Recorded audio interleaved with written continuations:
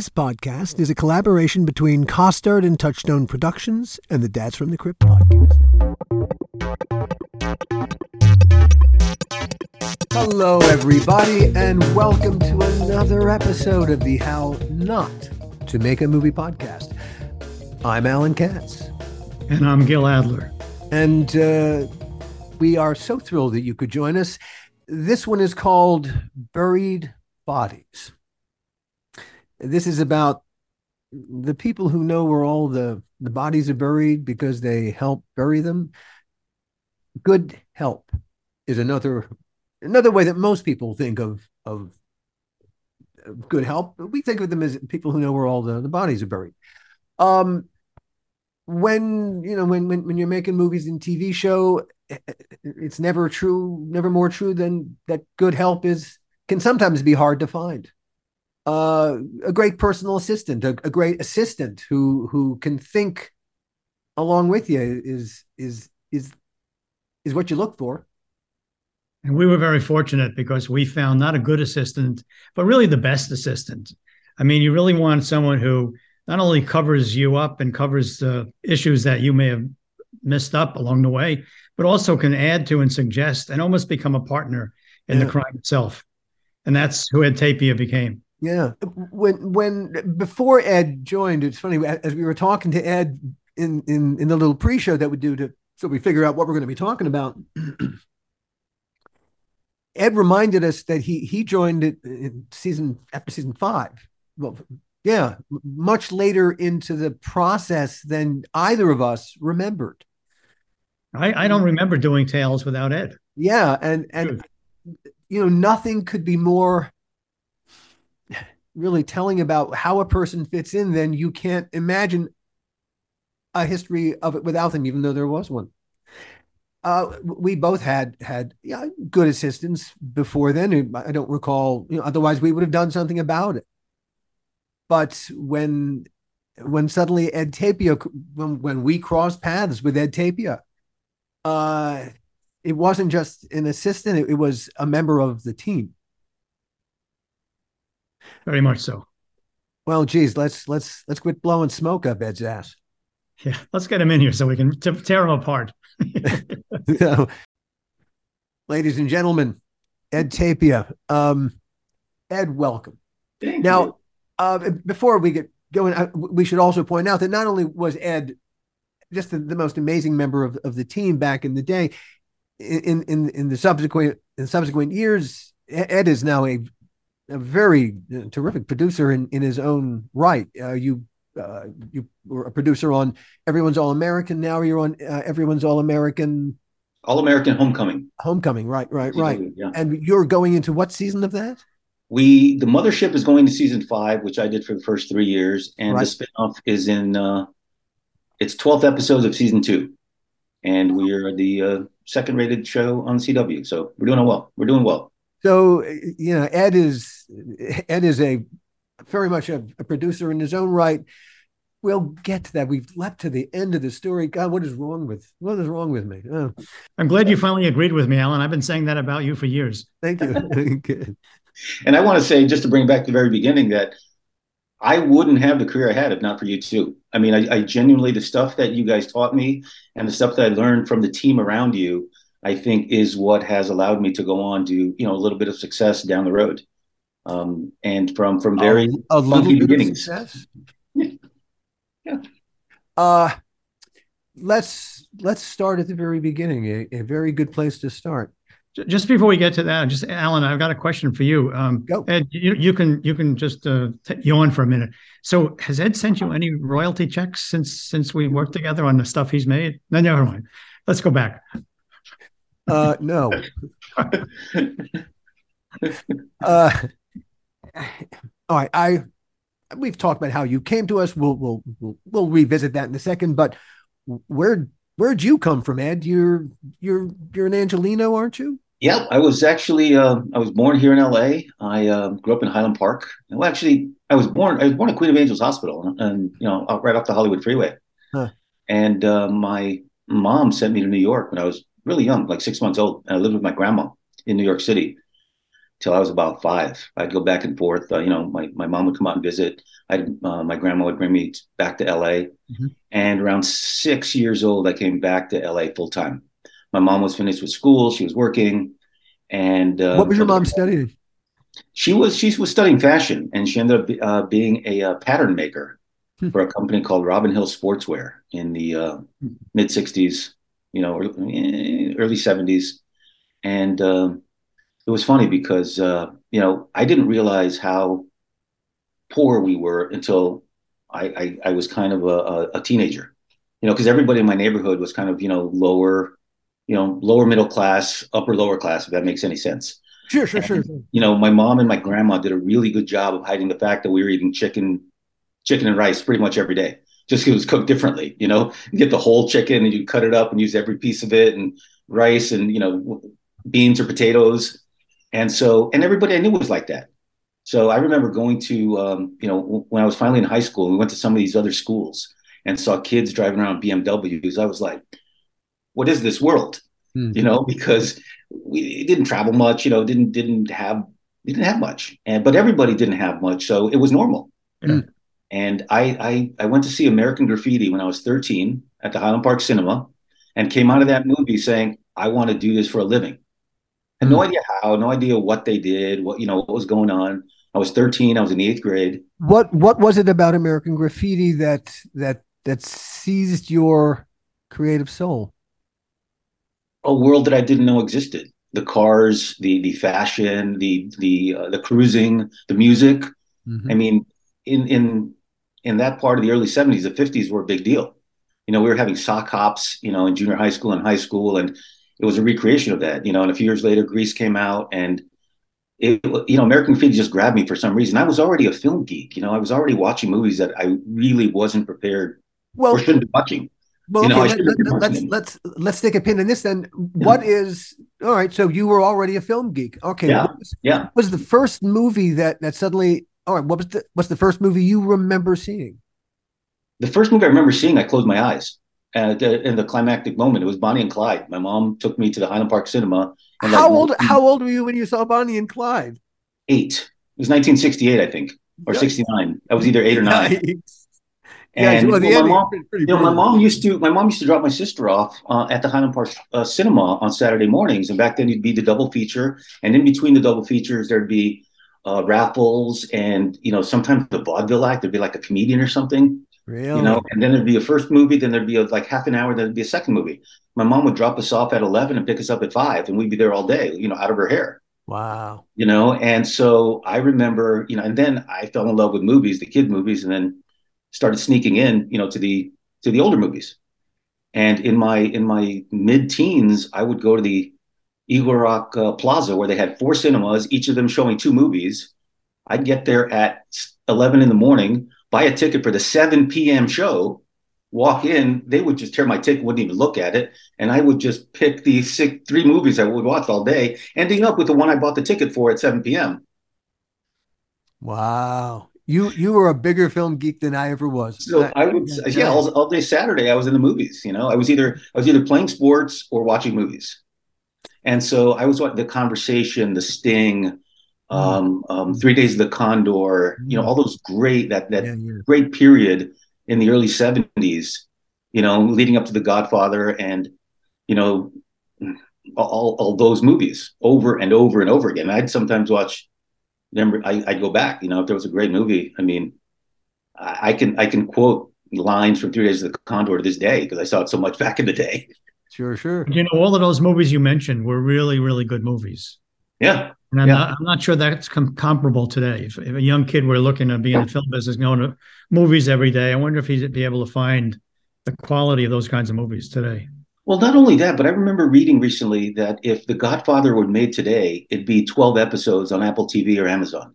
It wouldn't be a feature, because nowadays everything has been so stretched out that and it makes sense to a certain degree because you can tell the story in much more much deeper. It would be better serialized, right? Because you could really, I mean, really, in essence, that's what Coppola did. If you look at 1 and 2 as a grand story, 3 you have no use for, but but really it kind of anticipates serialization in a way Right, right, when they cut it up later and they began to think of them as a grand opus.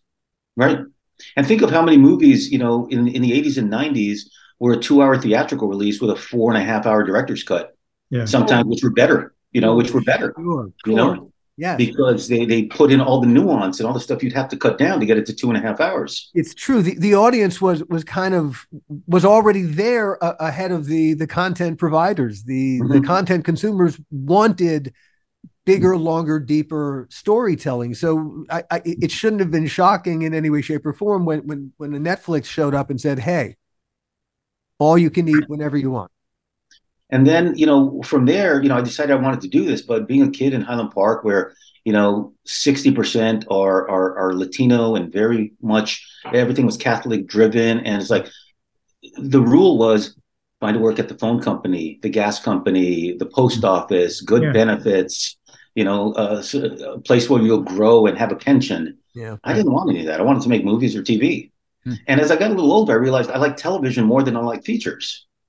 Just in terms of the production side of it. When I started learning, and I went to work at a flower shop when I was in junior college, and I was delivering flowers in a delivery van, and I loved the job because I couldn't afford a car, but they let me take the delivery van home every day. And the flower shop had 5 different drivers, and we were all given a route for the specific day. And once we finished the route, we can go home. Well, if you were on the West LA route, you invariably had to go to Sony. It was MGM back then, Culver Studios, 20th Century Fox. If you had the Hollywood run, you'd invariably have to go to Paramount, KTLA, the old KGTV, Raleigh Studios. If you had the Valley run, you were at Disney, you were at Warner Brothers. So I would sneak onto sets. I would make my delivery and then sneak onto a set and just watch. And, back then the security wasn't that big. If you were on the lot, they didn't care where you went. Yeah. I remember walking onto the set of The Love Boat and watching for, 45 minutes, and Charlie's Angels, and, a lot of these great shows. I would just walk in, pretend I would go to craft service, pretend like I belonged there, and they would just let me do my thing, This is such an important lesson to all you kids out there. Really, but really and truly it is. It's on some of us would refer to that as chutzpah. Yeah. It really is. It's such a vital component of how to break into this insane business. Yeah, I don't know how much of that is available today any longer. I mean, I used to do that on Broadway. I used to see the second act of a show, because after the first act they break, everybody goes outside. I would be outside waiting. And when I did the exact same thing, Gil. I did the exact same thing in New York. So I used to see all the second acts, and people would say to me, "Well, how is the play?" And I'd say, "Well, I really can't tell you how the play was. I can tell you how the second act was." And occasionally I'd get caught. The best ones were the 3-act plays were the best, because then you'd see the second and the third act. Right. That's right.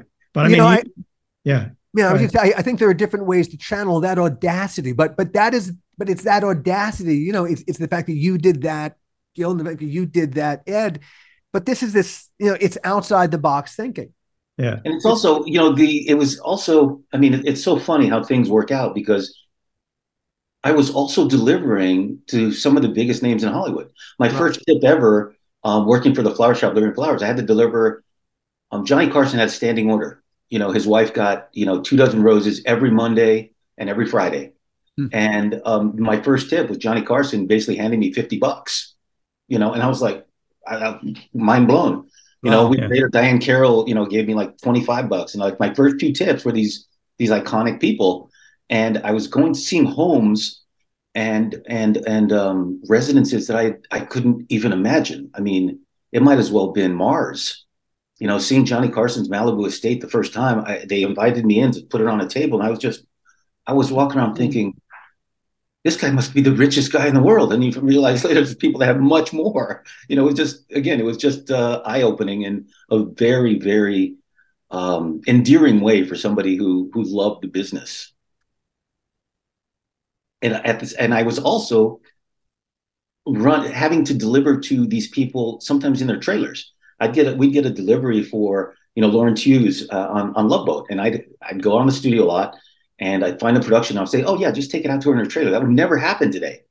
but they would just guide me to, and I would meet all these people, and I'd tell my mom, and she was like, "Oh my God, did you get a picture? Did you get a picture?" You know, long before cell phones and selfies, that was always her question.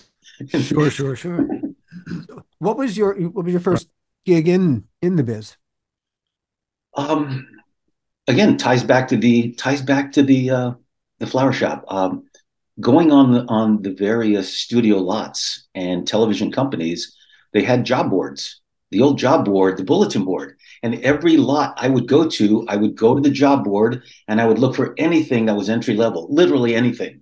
Mm-hmm. And I had my little fake resume that I had made up, and I'd send an application. You know, I remember applying for a they literally called it a gopher job for KHJ Channel 9. Mm-hmm. I applied at CBS, NBC, Disney, and ultimately I applied for a job at ABC Television in Prospect for a photo clerk in the photo department. I was 21 years old, Huh. and I got a call from an HR guy named Doug Rotatori, who I will love forever because he called me in, and he had a very almost uptight voice. I mean, my Doug Rotatori is like, Ed, this is a Doug Rotatori from ABC personnel. We'd like to know if you'd like to come in for an interview. And I went in and I met with Doug, and he was really nice. And I told him, I said, I don't have any experience. I like to think I'm pretty sharp. I can learn. And the job was basically cataloging and organizing all of the stills, black and white stills and color slides that came in from the network still photographers. And I must have done okay because they offered me a second interview to go meet with Hal Garb, who I recently reconnected with. He's in his 80s. He's still running. He was a marathoner back then. Mm-hmm. And Hal interviewed me, and I get a call from Doug. And again, that same voice, like, Ed, we'd like to offer you the position of photo clerk two at the starting rate of $317 a week with full benefits. Are you interested? Something in my brain made me say, you know what, I got to think about it. And I don't know what possessed me to say, I got to think about it. But I told him that. And I waited like 6 hours and then called him back, said, yeah, I think I'd like the job. And they gave me all the packages. They told me to come down to their the HR office on Prospect, even though the job was going to be in Century City. Mm-hmm. And I filled out all the paperwork, and they told me I'd start the following Monday. Well, they also told me that I had to wear a suit to work every day, and I didn't own a suit. Oh, that kind of job. So, and back then, Well, everybody at the corporation, at the corporate level, wore suits back then. You know, this is 1981. Everybody was in a suit and tie. And fortunately, my best friend Mark Alvarado, his cousin, owned a clothing store called Model Men's in Highland Park. And he goes, I'll hook you up with my cousin. Just go see him. So I went down there. He gave me 3 suits on layaway that I could mix and match. And so the 3 suits lasted me like a year and a half, just mixing and matching different shirts, one pair of, pants with a different jacket. And around 1984, the dress code finally eased up, and we could wear sweaters and we could wear, sports coats as opposed to suits. But it was, it was, and when I got to ABC, it was crazy because I didn't realize that anybody that wanted stills from episodes they were in had to come to me. So suddenly I was getting calls from the assistants of Henry Winkler, Robert Wagner, Farrah Fawcett, Lee Majors, right. Robert Guillaume. They were all calling me, and sometimes it was them themselves. Hey, You were strangely hooked in. Yeah, they would call me and say, "Hey, I want to come in and see the stills from that episode we did 2 weeks ago." And so, we also had ABC Motion Pictures at the time, and we were doing Prizzi's Honor, and we were doing Silkwood. So, I'd have to deal with the managers or agents for, Meryl Streep and Kurt Russell, and it was just for a kid like me at 22, 23, having to go to these people's homes and do photo approvals with them. I remember I'm 23 years old. I'm going to Farrah Fawcett's office and sitting with her as she goes through stills. Yeah. All the while I'm thinking, I'm sitting with Farrah Fawcett. I'm sitting with Farrah Fawcett. I'm sitting with Farrah Fawcett. It's funny. In our last episode, Gil and I talked about the first episode that we produced of Tales from the Crypt was The Trap that Michael J. Fox directed. And the I'm not a star fucker. Mm-hmm. I yes, meeting famous people is one thing, but working with them to me is much more. That's Mm-hmm. much more appealing. And to suddenly my first real, all right, let's get to work after just doing story editor stuff was to go and sit with Michael J. Fox at his bungalow at the hotel at the end of the Sunset Strip to go over his directing notes for the episode he was going to direct, the first time he was ever directing. And strangely, I felt very verklempt about it. It was I walking in that room the first time. It was, yes, it was rather heady. I found myself pulling the camera back constantly, going, "You're having a meeting with Michael J. Fox. You're having a meeting with Michael J. Fox." Like Chicken Little running around the room. He couldn't see it. Thank goodness he could not see. The little Chicken Little in my head running around going, "It's like stupid. Shut up already." But No, and what's one of the things though that I really loved about both you and Gil in that, going to your homes, I never saw those photos of you with an actor. You go into some people's homes and every photo in their home is them with somebody. And that's only there to impress everybody who shows up. That shit doesn't matter to me. I don't have any photos with any actors anywhere in my house because to me they're just coworkers for the most part. the thing that cured me, that was wonderful, was that as the chicken was running around my head, Michael J. Fox and I got down to work. And suddenly Michael J. Fox stopped being a guy who was, light years beyond me in terms of the pecking order. He was a coworker on a project. Yeah. And yeah. he needed my help. Right. And, right. And so suddenly this is the great equalizer. Right. We were all in this together, pulling the same cart toward the same destination. And damn, if that doesn't just teach you everything you need to know, we're all in this together. That old saying, never meet your heroes. For the most part, I've been pretty fortunate because there's a lot of people that I've greatly respected and enjoyed, and I got to know them later when I worked with them. And the one that comes to mind is Timothy Hutton. When I was in Austin doing American Crime, the second season of American Crime, Timothy and I got to know each other pretty well because it turns out we're both basketball fans. So every free moment we were playing hoops together. And he and I, as the two old guys, would take on the young kids. And I remember him from, being a huge fan back from Ordinary People. That performance blew me away. It was, again, one of those movies that just made me say, I want to do a movie like that. Mm-hmm. And then getting to know Timothy and him being such a nice guy. I mean, no offense, Tim, I still don't have a picture of us together, and that's okay. But I have the, the memory of working together and seeing his process and respecting it and seeing how good he was. I've been really lucky with people I work with. I will say in retrospect, I wish I had taken a few more pictures. But that's only in retrospect. What are you going to tell a young, dumb kid like me? Right.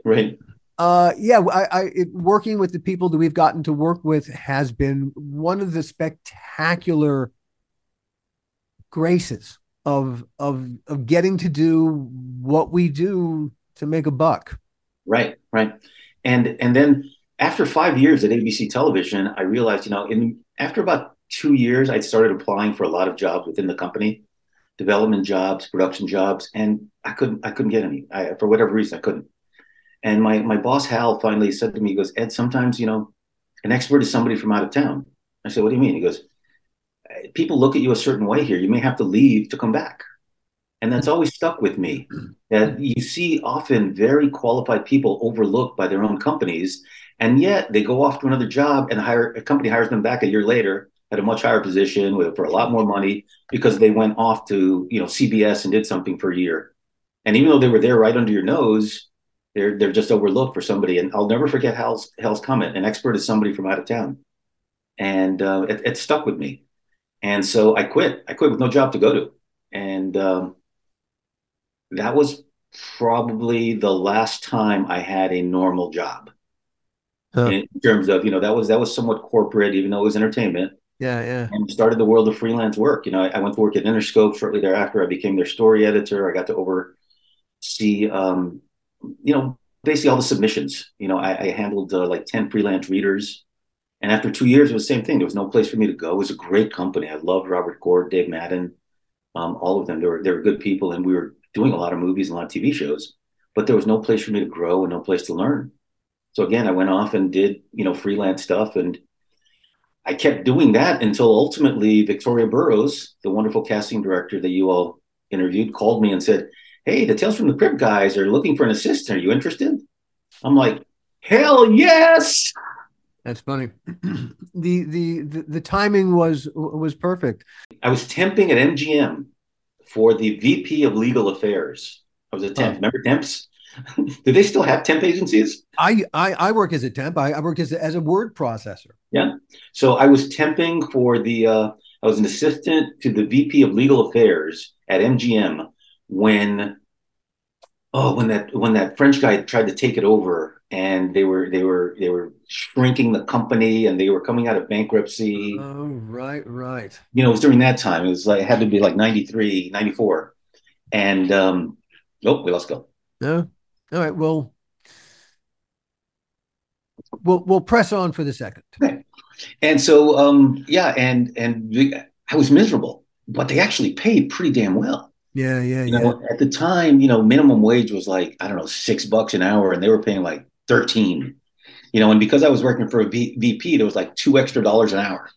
And I was temping, and I was hating it. I was just writing shitty legal memos all day long. And the woman I worked for was very nice, and she. Sorry, but at least you were temping within the business. You were temping for MGM. Yes. I only worked for temp agencies within the business, and I did several of those. I did a lot of temping. When I got Tales from the Crypt, had been working for almost a year on a temp gig for Occidental Petroleum in their corporate communications department. Oh boy! And on the one hand, I had to put on a shirt and tie every day, which is so not me. It is. But we had a great relationship. I really liked it. First of all, hey, steady income. The communications people were at least the one creative department in the whole stinking joint. Right. It was a fascinating place to be because Armand Hammer is an interesting guy. They were just building the museum at that point. It was a really interesting time to be inside that company. But I was always a visitor, right, to their world. It was never a world that I was ever going to be. And I was, man, and we've told the story of how Tales came to Gil and I. But yeah, I went from temping at Oxy Pete for a year to Tales from the Crypt. Wow. And so Victoria called me, and I'd known Victoria at that point for probably 7-8 years. We played softball together in the Entertainment League, and I trusted her. And she said, "You guys were good guys." And so terrible judge of character, that Victoria. And I don't know what you guys remember about the very first meeting, but what I remember is that you guys could not stop joking. You guys were just riffing off of each other, and I was just like, we were just assholes. Are these two guys? What a couple of schmucks. No, not a couple of schmucks, but you guys were you could tell that there was you almost finished each other's sentences sometimes, but it's in really a jokey annoying, manner, isn't it? in a jokey manner. And you guys were at those offices. I forget what they were called, but it wasn't Sunset Gower, but it was down there, kind of in that area. Yeah, Antiquarius. Was it at the Antiquarius? Wherever George Burns was. That's where I met you. Yeah, it was that. It was called the Hollywood Studios. Hollywood Studios. Okay, and we had a good first meeting, and then you guys said, "We'll let you know. We'll let you know." And I waited around for like 2 days. Then you called me and said, "Yeah, will you take this much money?" And I think it was $500 a week. I'm like, "Absolutely, I'm there. When do you need me?" Huh. And only later did Gil tell me that you guys only had like 3 weeks in the budget for me. Hey, winging a prayer. Because you guys were in post production at that point. Yeah. You didn't know what your next job was going to be, and you guys were pitching like crazy.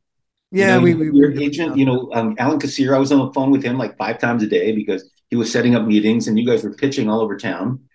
I And think meanwhile, you had all these filmmakers coming in.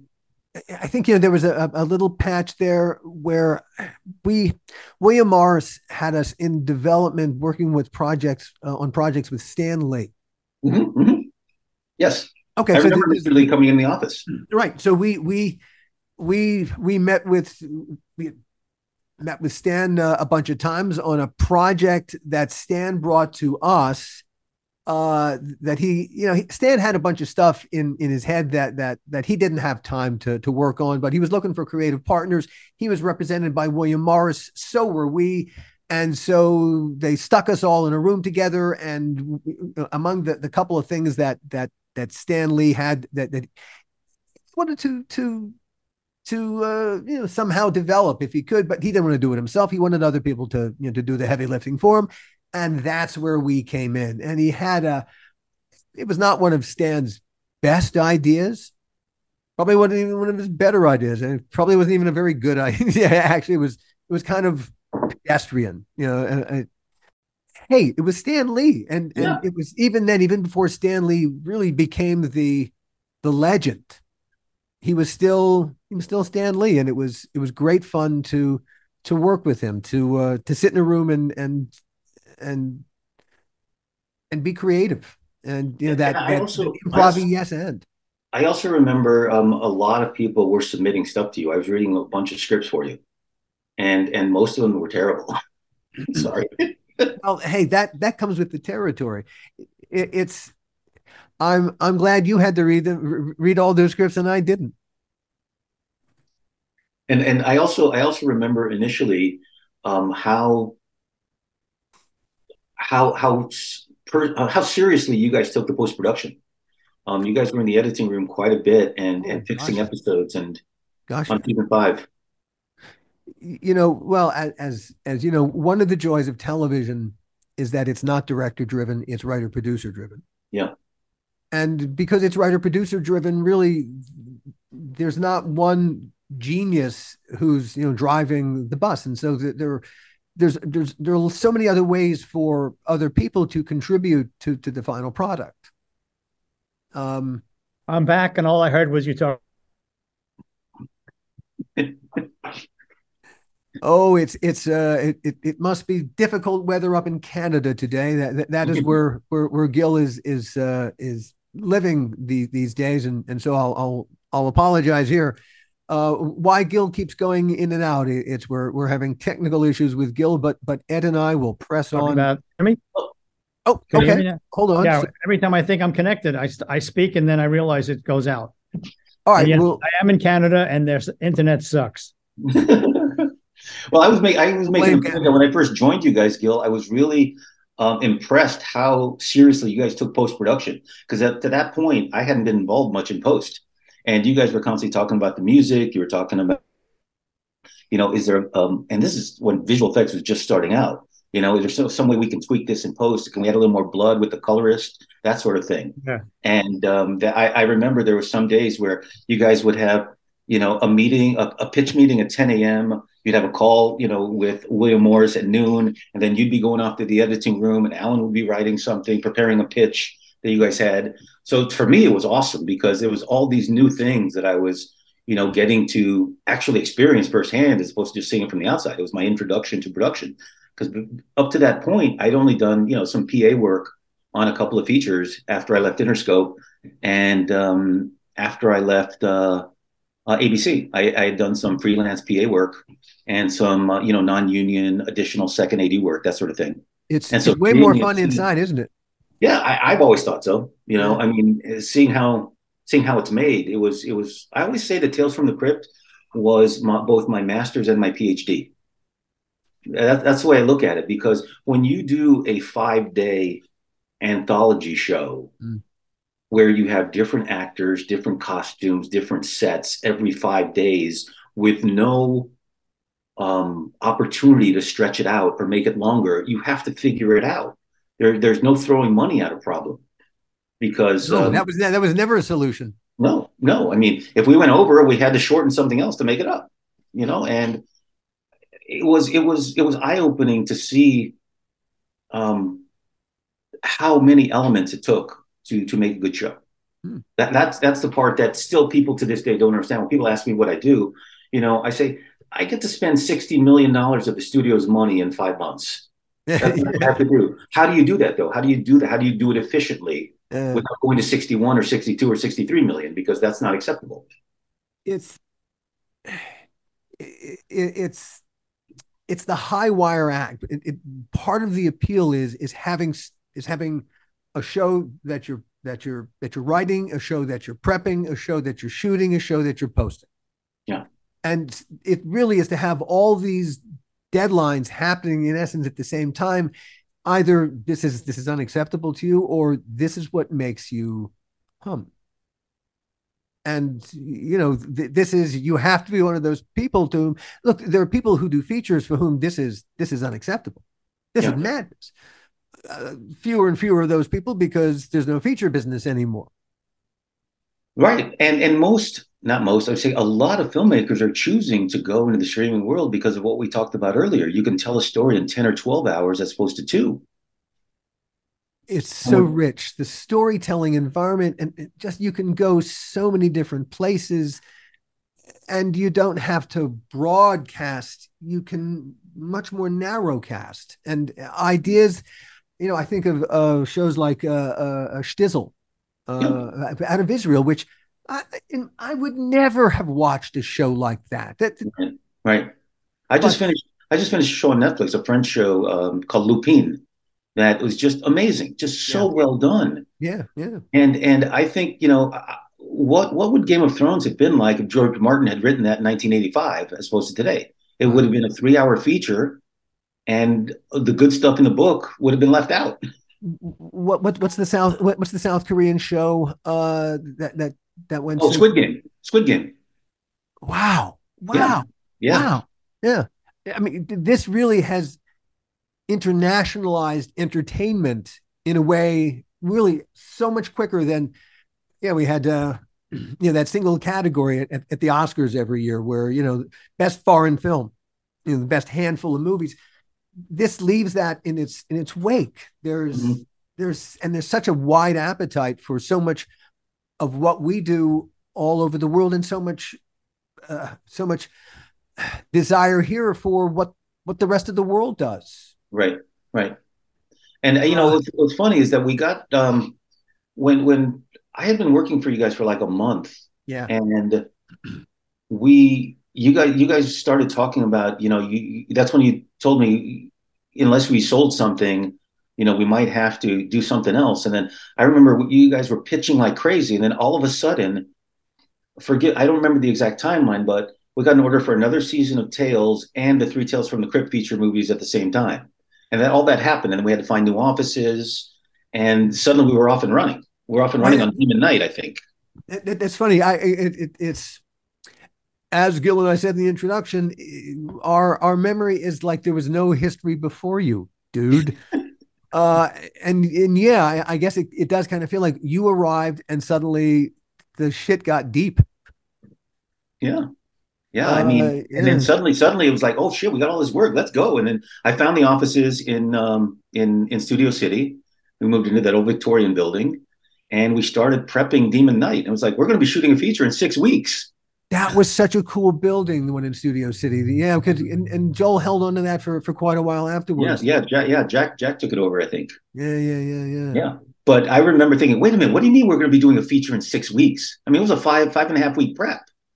And Gil got FA on the phone and it started budgeting, and Stuart Burton was making all sorts of deals left and right. You got Greg Melton on board. You got that's funny. I had forgotten that when we got the order from Universal, it wasn't a hey boys, take your time. No, go figure out a script that'll work for the franchise. Was not the marching order.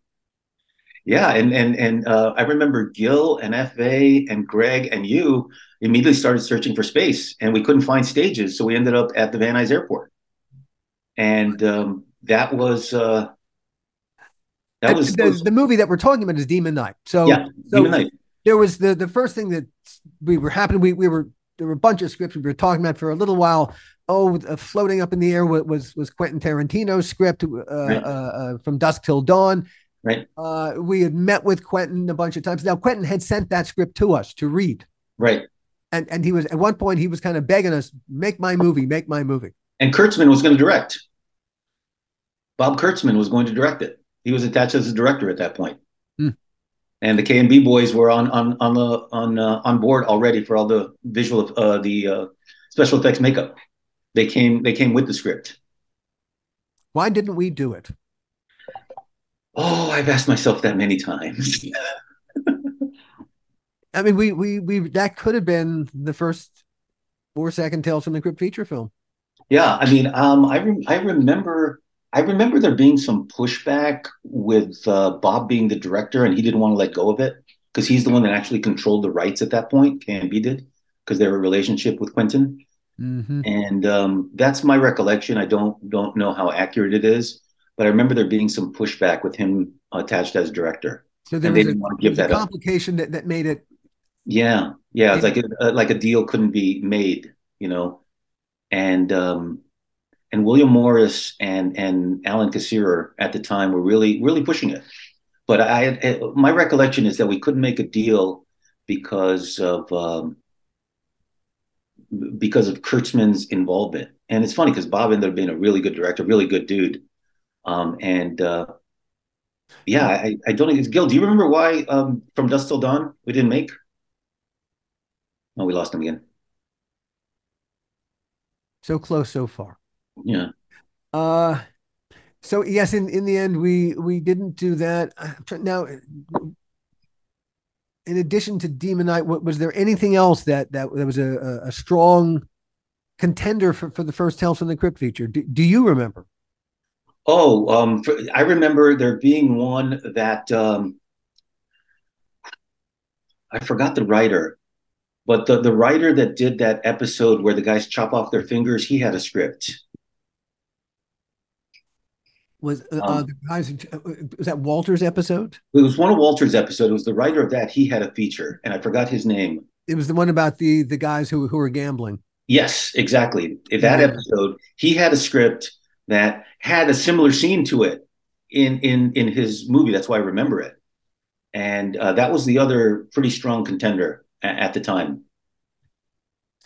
And then I remember then Cy and Ethan's script was. Everyone kind of fell in love with that. Yeah. Internally. Because, I mean, I remember you and Gil and Joel having a conversation where Joel basically said, "It's shootable. It's shootable. We can shoot this. We can shoot this fast. We can get this. We can get this out." It is important to point out that the as we were setting up our film franchise, there are Tales from the Crypt. We were still chasing the clock. We were still looking for a shoot-ready script rather than a script that really represented the franchise. Yeah. We were still from above, if I may be so bold, doing it for the wrong reasons. Yeah. Oh God, yeah. Well, they saw it. In their defense, I guess that they saw an opening. The timing is now. The Universal says do it now. If we had gone and tried to develop the idea, I'm sure we'd have developed it right into the ground. When I say us, I don't mean us. The development process between Joel's people and Dick's people and Bob's people, finding a consensus would have been virtually impossible going through the development process. And right. Politics. Oh, the politics. Yeah. And what I remember too is that we had a rough 2 weeks putting everything together. And we had a really rough 2 weeks. Can you hear me, Gil? Yeah. Okay, great. Leading up to Demon Knight, we had a rough 2 weeks after all the deals were closed to close all the deals. Because I remember it was, closing Ernest's deal and then the casting process, but you guys said screw it, we're moving forward. I remember once Gil, once you and FA and Greg Melton decided on, was it Greg? Yeah, it was. Greg, the direct Ernest wanted another guy. Oh, Yes, yes, not Christian. Was it Christian yeah, Wagner? Christian Wagner. Yeah, yeah. Yeah. So once the three of you decided on the Van Nuys Airport, I mean, we were like building almost right away. I mean, the plans came out fast. And I remember at one point, Gil's like, we'll be shooting in 4 weeks. We're not pushing. We'll be shooting in 4 weeks.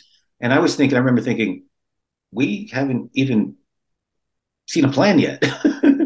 And we started shooting 4 weeks later. I mean, FA put that whole tent trailer city out there, Mm. and we got to shooting. And it was so, when I joke about, the stuff I learned, the things that you guys were able to get ahead of so that we actually start shooting. I mean, that's stuff that I still look at today. I mean, in terms of getting the production designer involved early, getting your PM involved early, making sure you have the right crew, making sure that the crew is somewhat cohesive. One of my frustrations is today is some showrunners who don't understand how important that morale is to actually executing the rest of the work. It Gotcha. doesn't take many people to screw up a production. If you have the wrong DP, the wrong production designer, the wrong first AD, it's really hard to work around them. And I joke that I'd rather have somebody with 90% of the skill and 100% of the attitude than the other way around, because Mm-hmm. that one person that is somewhat of a pain in the ass will end up undermining your entire production. I think a lot of showrunners today don't realize how important that is. And I think they just feel like, well, I control the script and that's what's important. And the other people will have to just figure it out as Exactly. I deem. Exactly. 100%. Mm.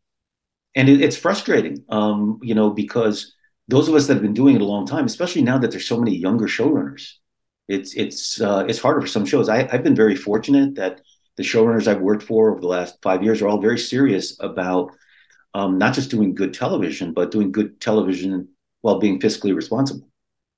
Yes. John Ridley insisted that we come in on budget on American Crime. The guy had just come off of an Oscar. The Mm-hmm. studio would have been fine had he gone over budget, but for him, it was a matter of pride that he was going to not take advantage of the studio and do a great show. I mean, we got nominated for 10 Emmys our first season, and John insisted, and he would say to myself and the line producer, if we can't afford it, let me know and I'll rewrite it. I'll change it. I'll change it so that it works. This is the problem solving outside the box. If you do not have money, then you're going to have to find some alternative, as I said, outside the box. And you can't compromise the story while you're solving your time or money problem.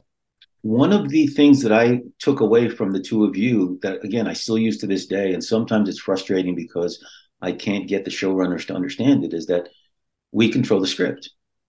If it's raining suddenly in a scene that's not tied into anything, we don't have to go to cover. We can just write a line that says, "Oh my God, I wasn't expecting rain."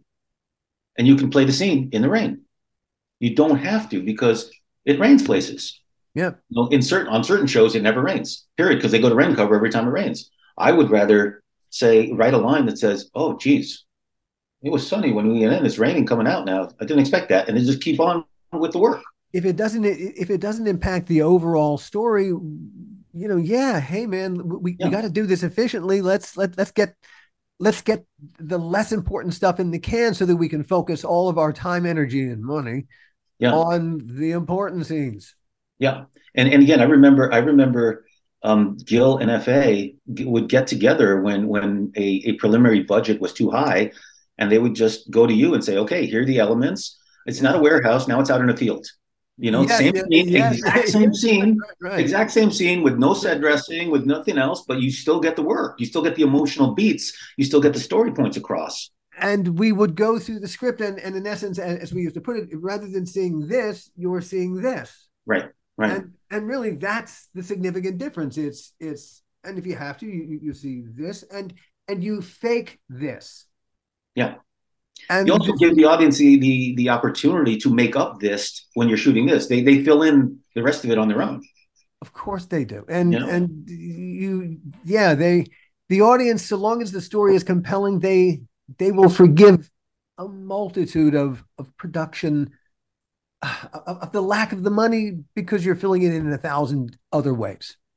And what impressed me most, we did Demon Knight, obviously, and you guys have talked about that. But once we got into that next season of Tales from the Crypt, when we set up in Chatsworth, the one thing that, again, that I learned that I didn't know before that was how much time and energy goes into pre-planning before you actually start pre-production.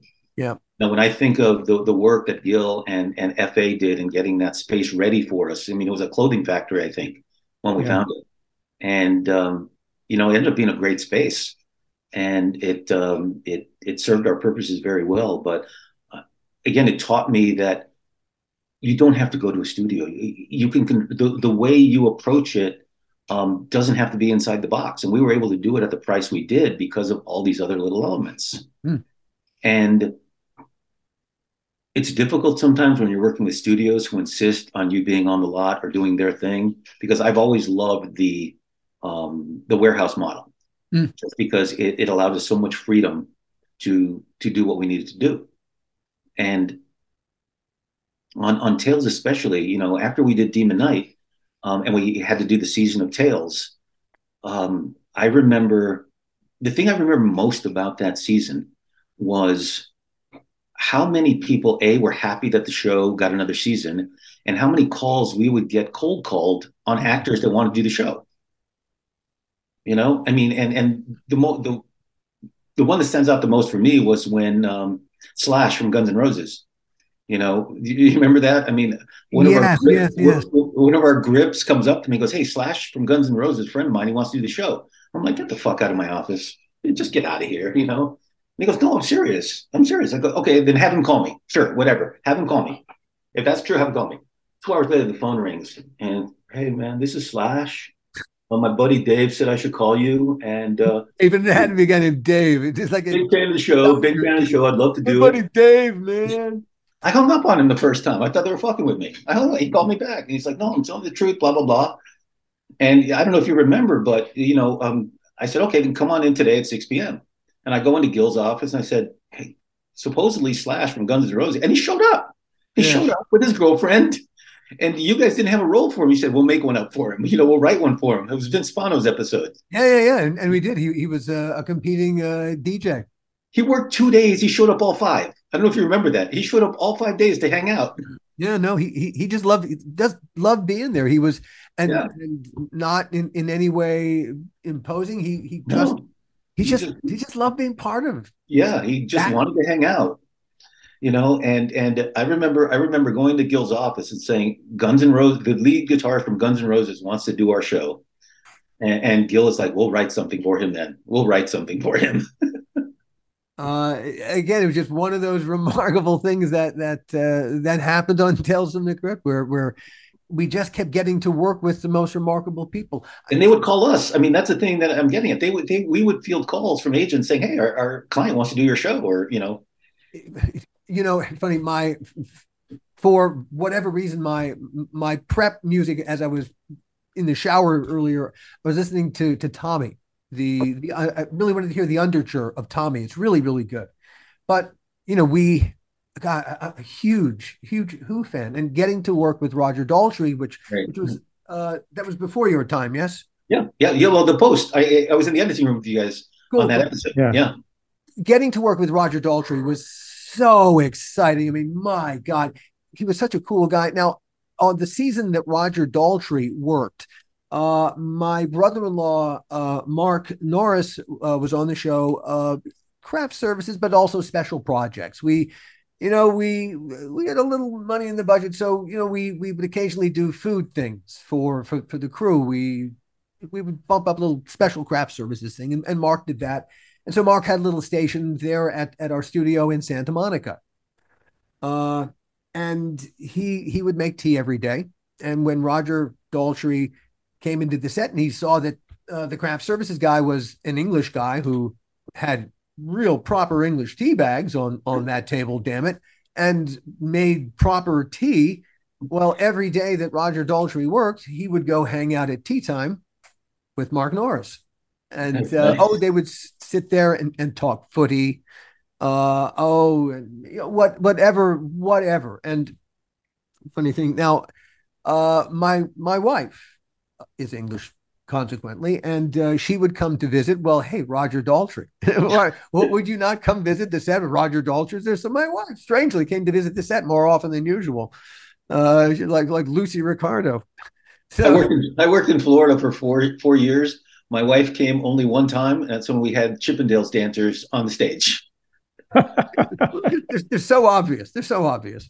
So my wife comes to visit the set, visiting her brother. And so as far as Roger Daltrey is concerned, this is his, the craft services guy's sister, who's, an attractive dancer, a ballet dancer. And so he begins to hit on her. And at one point, my wife thought, well, how can I not? And finally, my brother-in-law broke it to Roger that this was the producer's wife. You might not want to go here. That's funny. Quite yet, and yet So he went directly to the source and hit on Alan and me. No. Exactly. And oh boy, I'm sure we let him down. It's funny. So yeah. Slash, yeah, we get to work with just the coolest people. Do you guys remember during Demon Night why we had to shut down shooting one day early? During Demon Night, all right, hold on. Okay, during Demon Night, one day we ended up wrapping at 5:30, and we were supposed to wrap at 9 p.m. because something was happening. No, what happened? The OJ chase. Oh, I do remember that. Yeah. Oh, yeah. That was the crew was so into it. We literally couldn't keep working because people were just glued to the television in the makeup trailer. Was that the reason? Yeah. We ended up because the crew was just the headspace was so screwed up that I remember Gil coming on and just say, "Yeah, we'll just start over tomorrow." We were on schedule. We were a little ahead, and Gil was like, "No, we're just gonna keep going. We're just gonna cut it." Completely forgot that. Remember that, Gil? I mean, we had to. I do remember that. I do remember. Were you with us when we closed down? Because and FA gave us a gun to take home. There were the riots coming up. Yes, absolutely. Yes, during the riots. Yes, during the riots. And FA came into my office, closed the door, and he said, "We're closing early, and I'm telling you, we're closing early. I'm not asking you. And also, here, I want you to take this." And he pulls out I don't know what caliber because I don't know much about guns. It's a 45. And I said, "Yeah, it was, yeah." And I said, "What do you mean, take it? What am I supposed to do with it?" He goes, "Just keep it hidden on the seat of your car. Don't let anyone see it because that in itself is an offense. If a cop sees it, they'll arrest you." I go, I don't want to get arrested. I don't want to take a gun." He goes, No. If somebody attacks the car, you can protect yourself. And I go, "F.A., what are you talking about?" And he said, "And then tonight at home, keep it next to the bed." I said, "It was a crazy couple of days. That was why it was chaos." Yeah, it was bad. I remember watching Reginald Denny getting beaten on the TV in my office at Crypt. Yeah. I have a vivid memory of standing there in shock watching. Wow. Yeah. Watching really chaos erupt in our city. And commenting on something you said before. Commenting on something you said before I got disconnected once again about sometimes doing things on a studio costing more money. I had a situation where I needed keys, and I'm not sure what show it was on. It might have been with Tales, but we're getting keys for the studio, and I said to someone, get the keys made off the lot. And the studio heard about this and got crazy, and they said, no, keys have to be made on the lot. And I said, well, I can get a key made for $1.50, and you're charging me $5 a key. Whoa! So I'm getting them made off the lot. And they went crazy. And I said, I'm going to take the show off the lot. I'm going to go to a warehouse. I went nuts.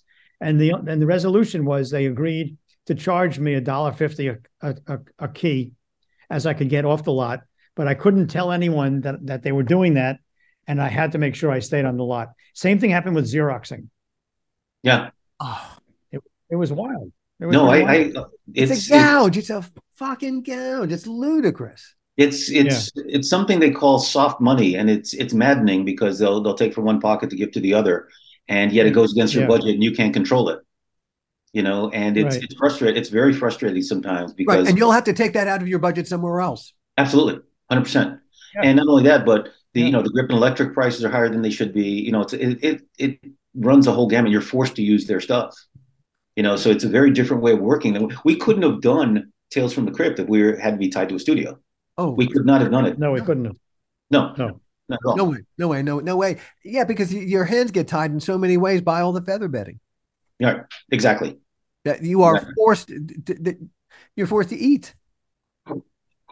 The other thing I keep coming back to, especially that with both Demon Knight and that first season of Tales that I actually got to be with you guys from the beginning, is seeing how you guys put together the crew members, how you guys hired people that moved on, and how important it was for you guys to have them meet with other people to make sure that everybody gelled.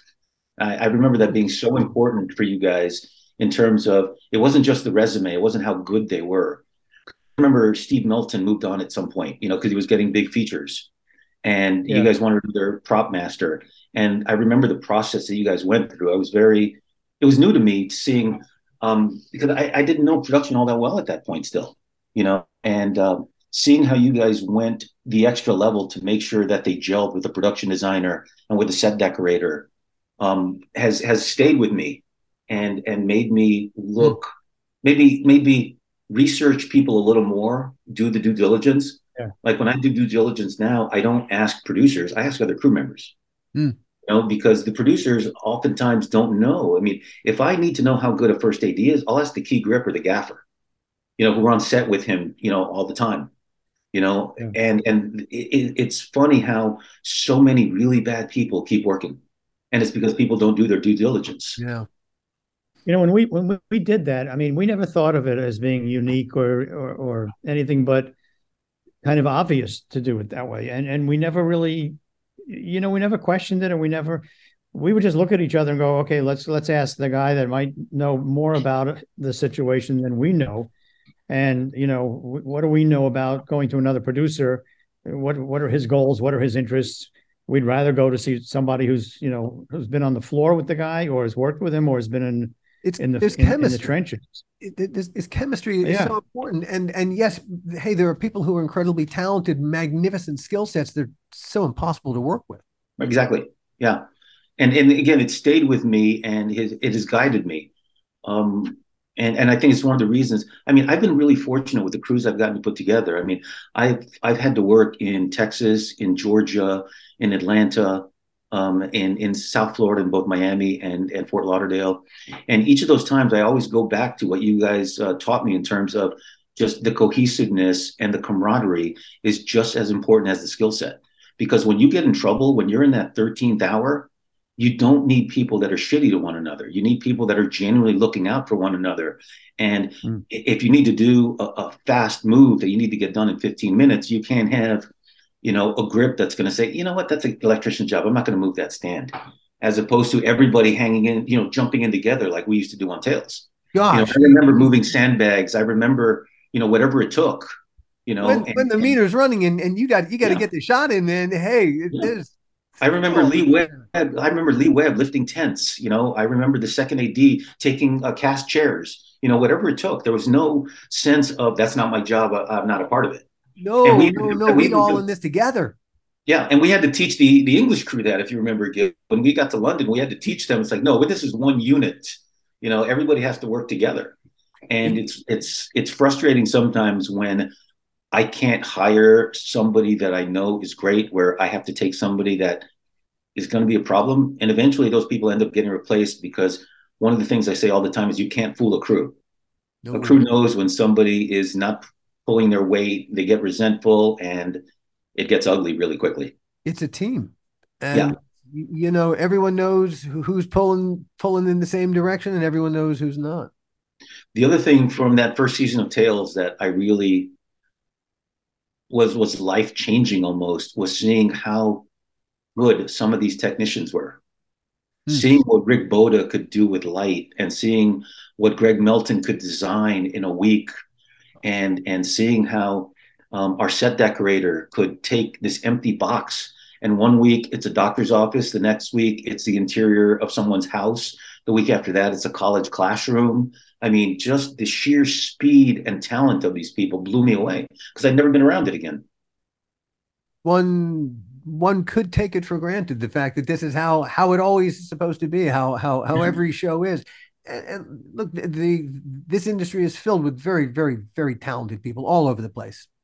It takes a special kind of crazy, in the best way possible, to pull off a successful anthology. Yeah. Yeah. And it's everything has to be outside the box, all the solutions. And as you pointed out in season one, that you said you found it's more interesting to work on a TV show than it is on a feature film. It's more creatively rewarding. For me, it is. For me, other people maybe not. Yeah. But I was very fortunate to get to assist Gil on the features Constantine and Starsky and Hutch, and Starsky and Hutch was a lot of fun. It was my first job back after a tragedy in my life, and it was fun. I mean, there was problems on it, but on Constantine, as I tried to help Gil as much as I could, but I was freaking bored because it was this big feature with a lot of visual effects.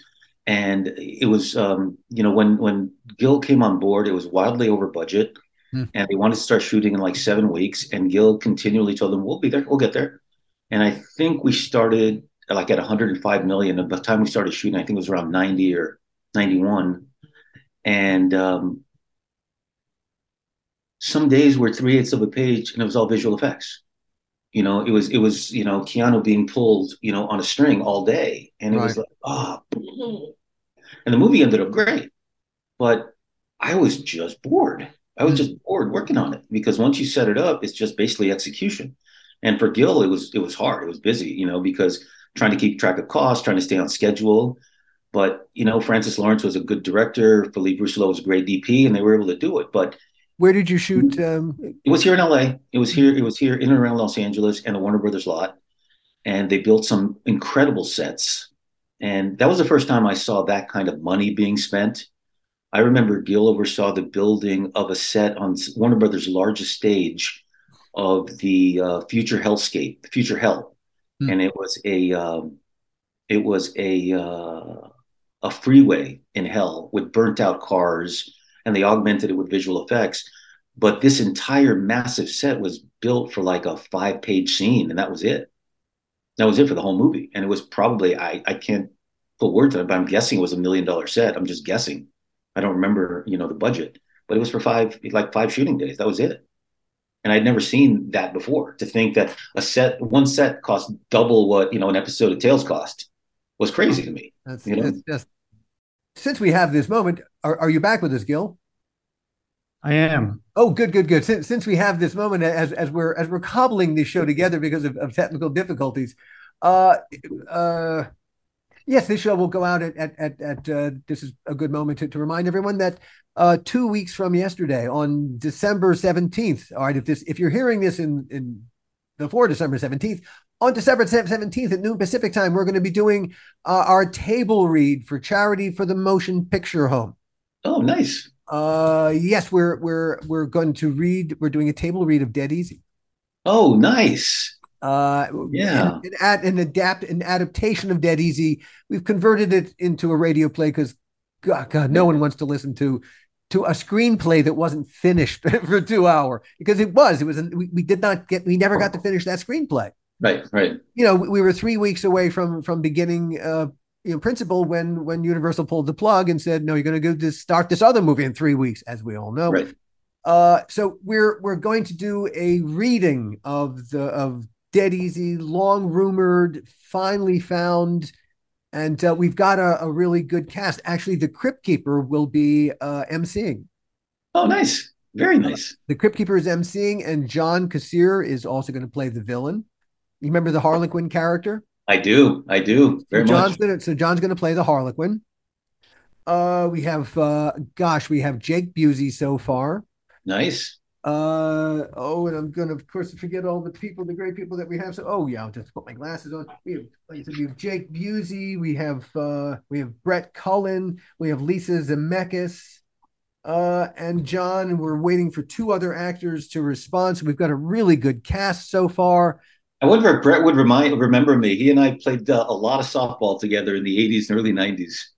His nickname was Cowboy back in the day. I like Brett very much. I worked with him back when he did the Thornbirds in like 81 or 82. Huh. Small world.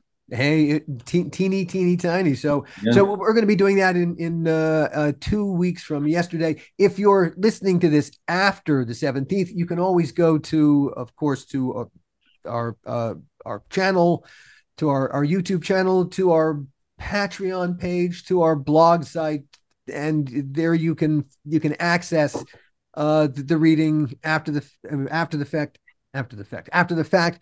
Please make your donation first, honor system, to the Motion Picture Home, the MPTF. They really, really do need your money. They're going through great hardships, and God, what they do for film folk like us is fantastic. So nice. Good job. All right, I'll get down off my soapbox. Actually, Ed, we've had you for an hour and a half. We just started. Hey, yeah. Here's what we're going to do. We're going to have you back because we've but scratched the surface and all the stuff that the 3 of us could talk about. The technical difficulties have been a challenge, but I think we've risen above them.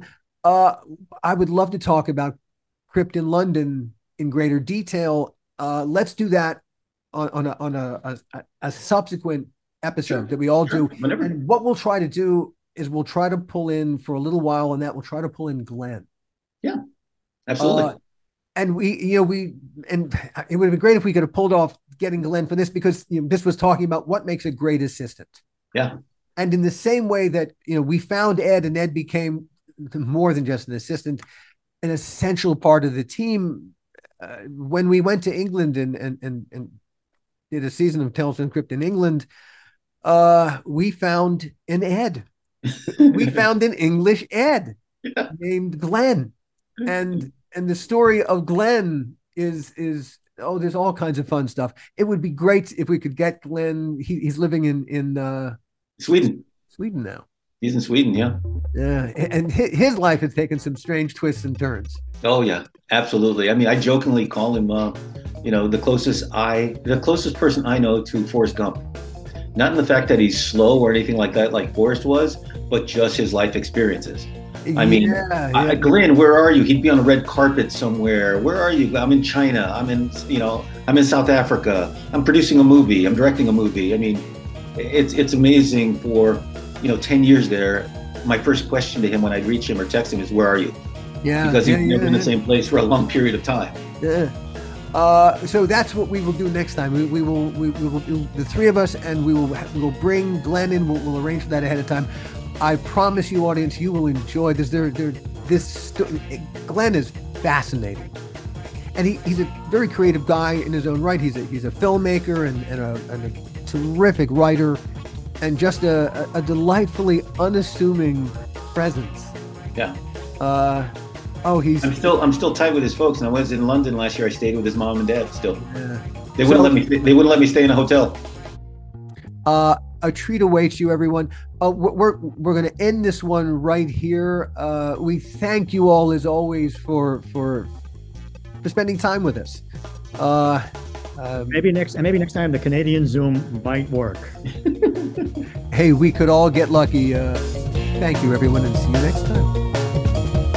The How Not to Make a Movie podcast is executive produced by me, Alan Katz, by Gil Adler, and by Jason Stein. Our artwork was done by the amazing Jody Webster, and Jason Jody, along with Mando, are all the hosts of the fun and informative Dads from the Crypt podcast. Follow them for what my old pal the Crypt Keeper would have called terrific crypt content.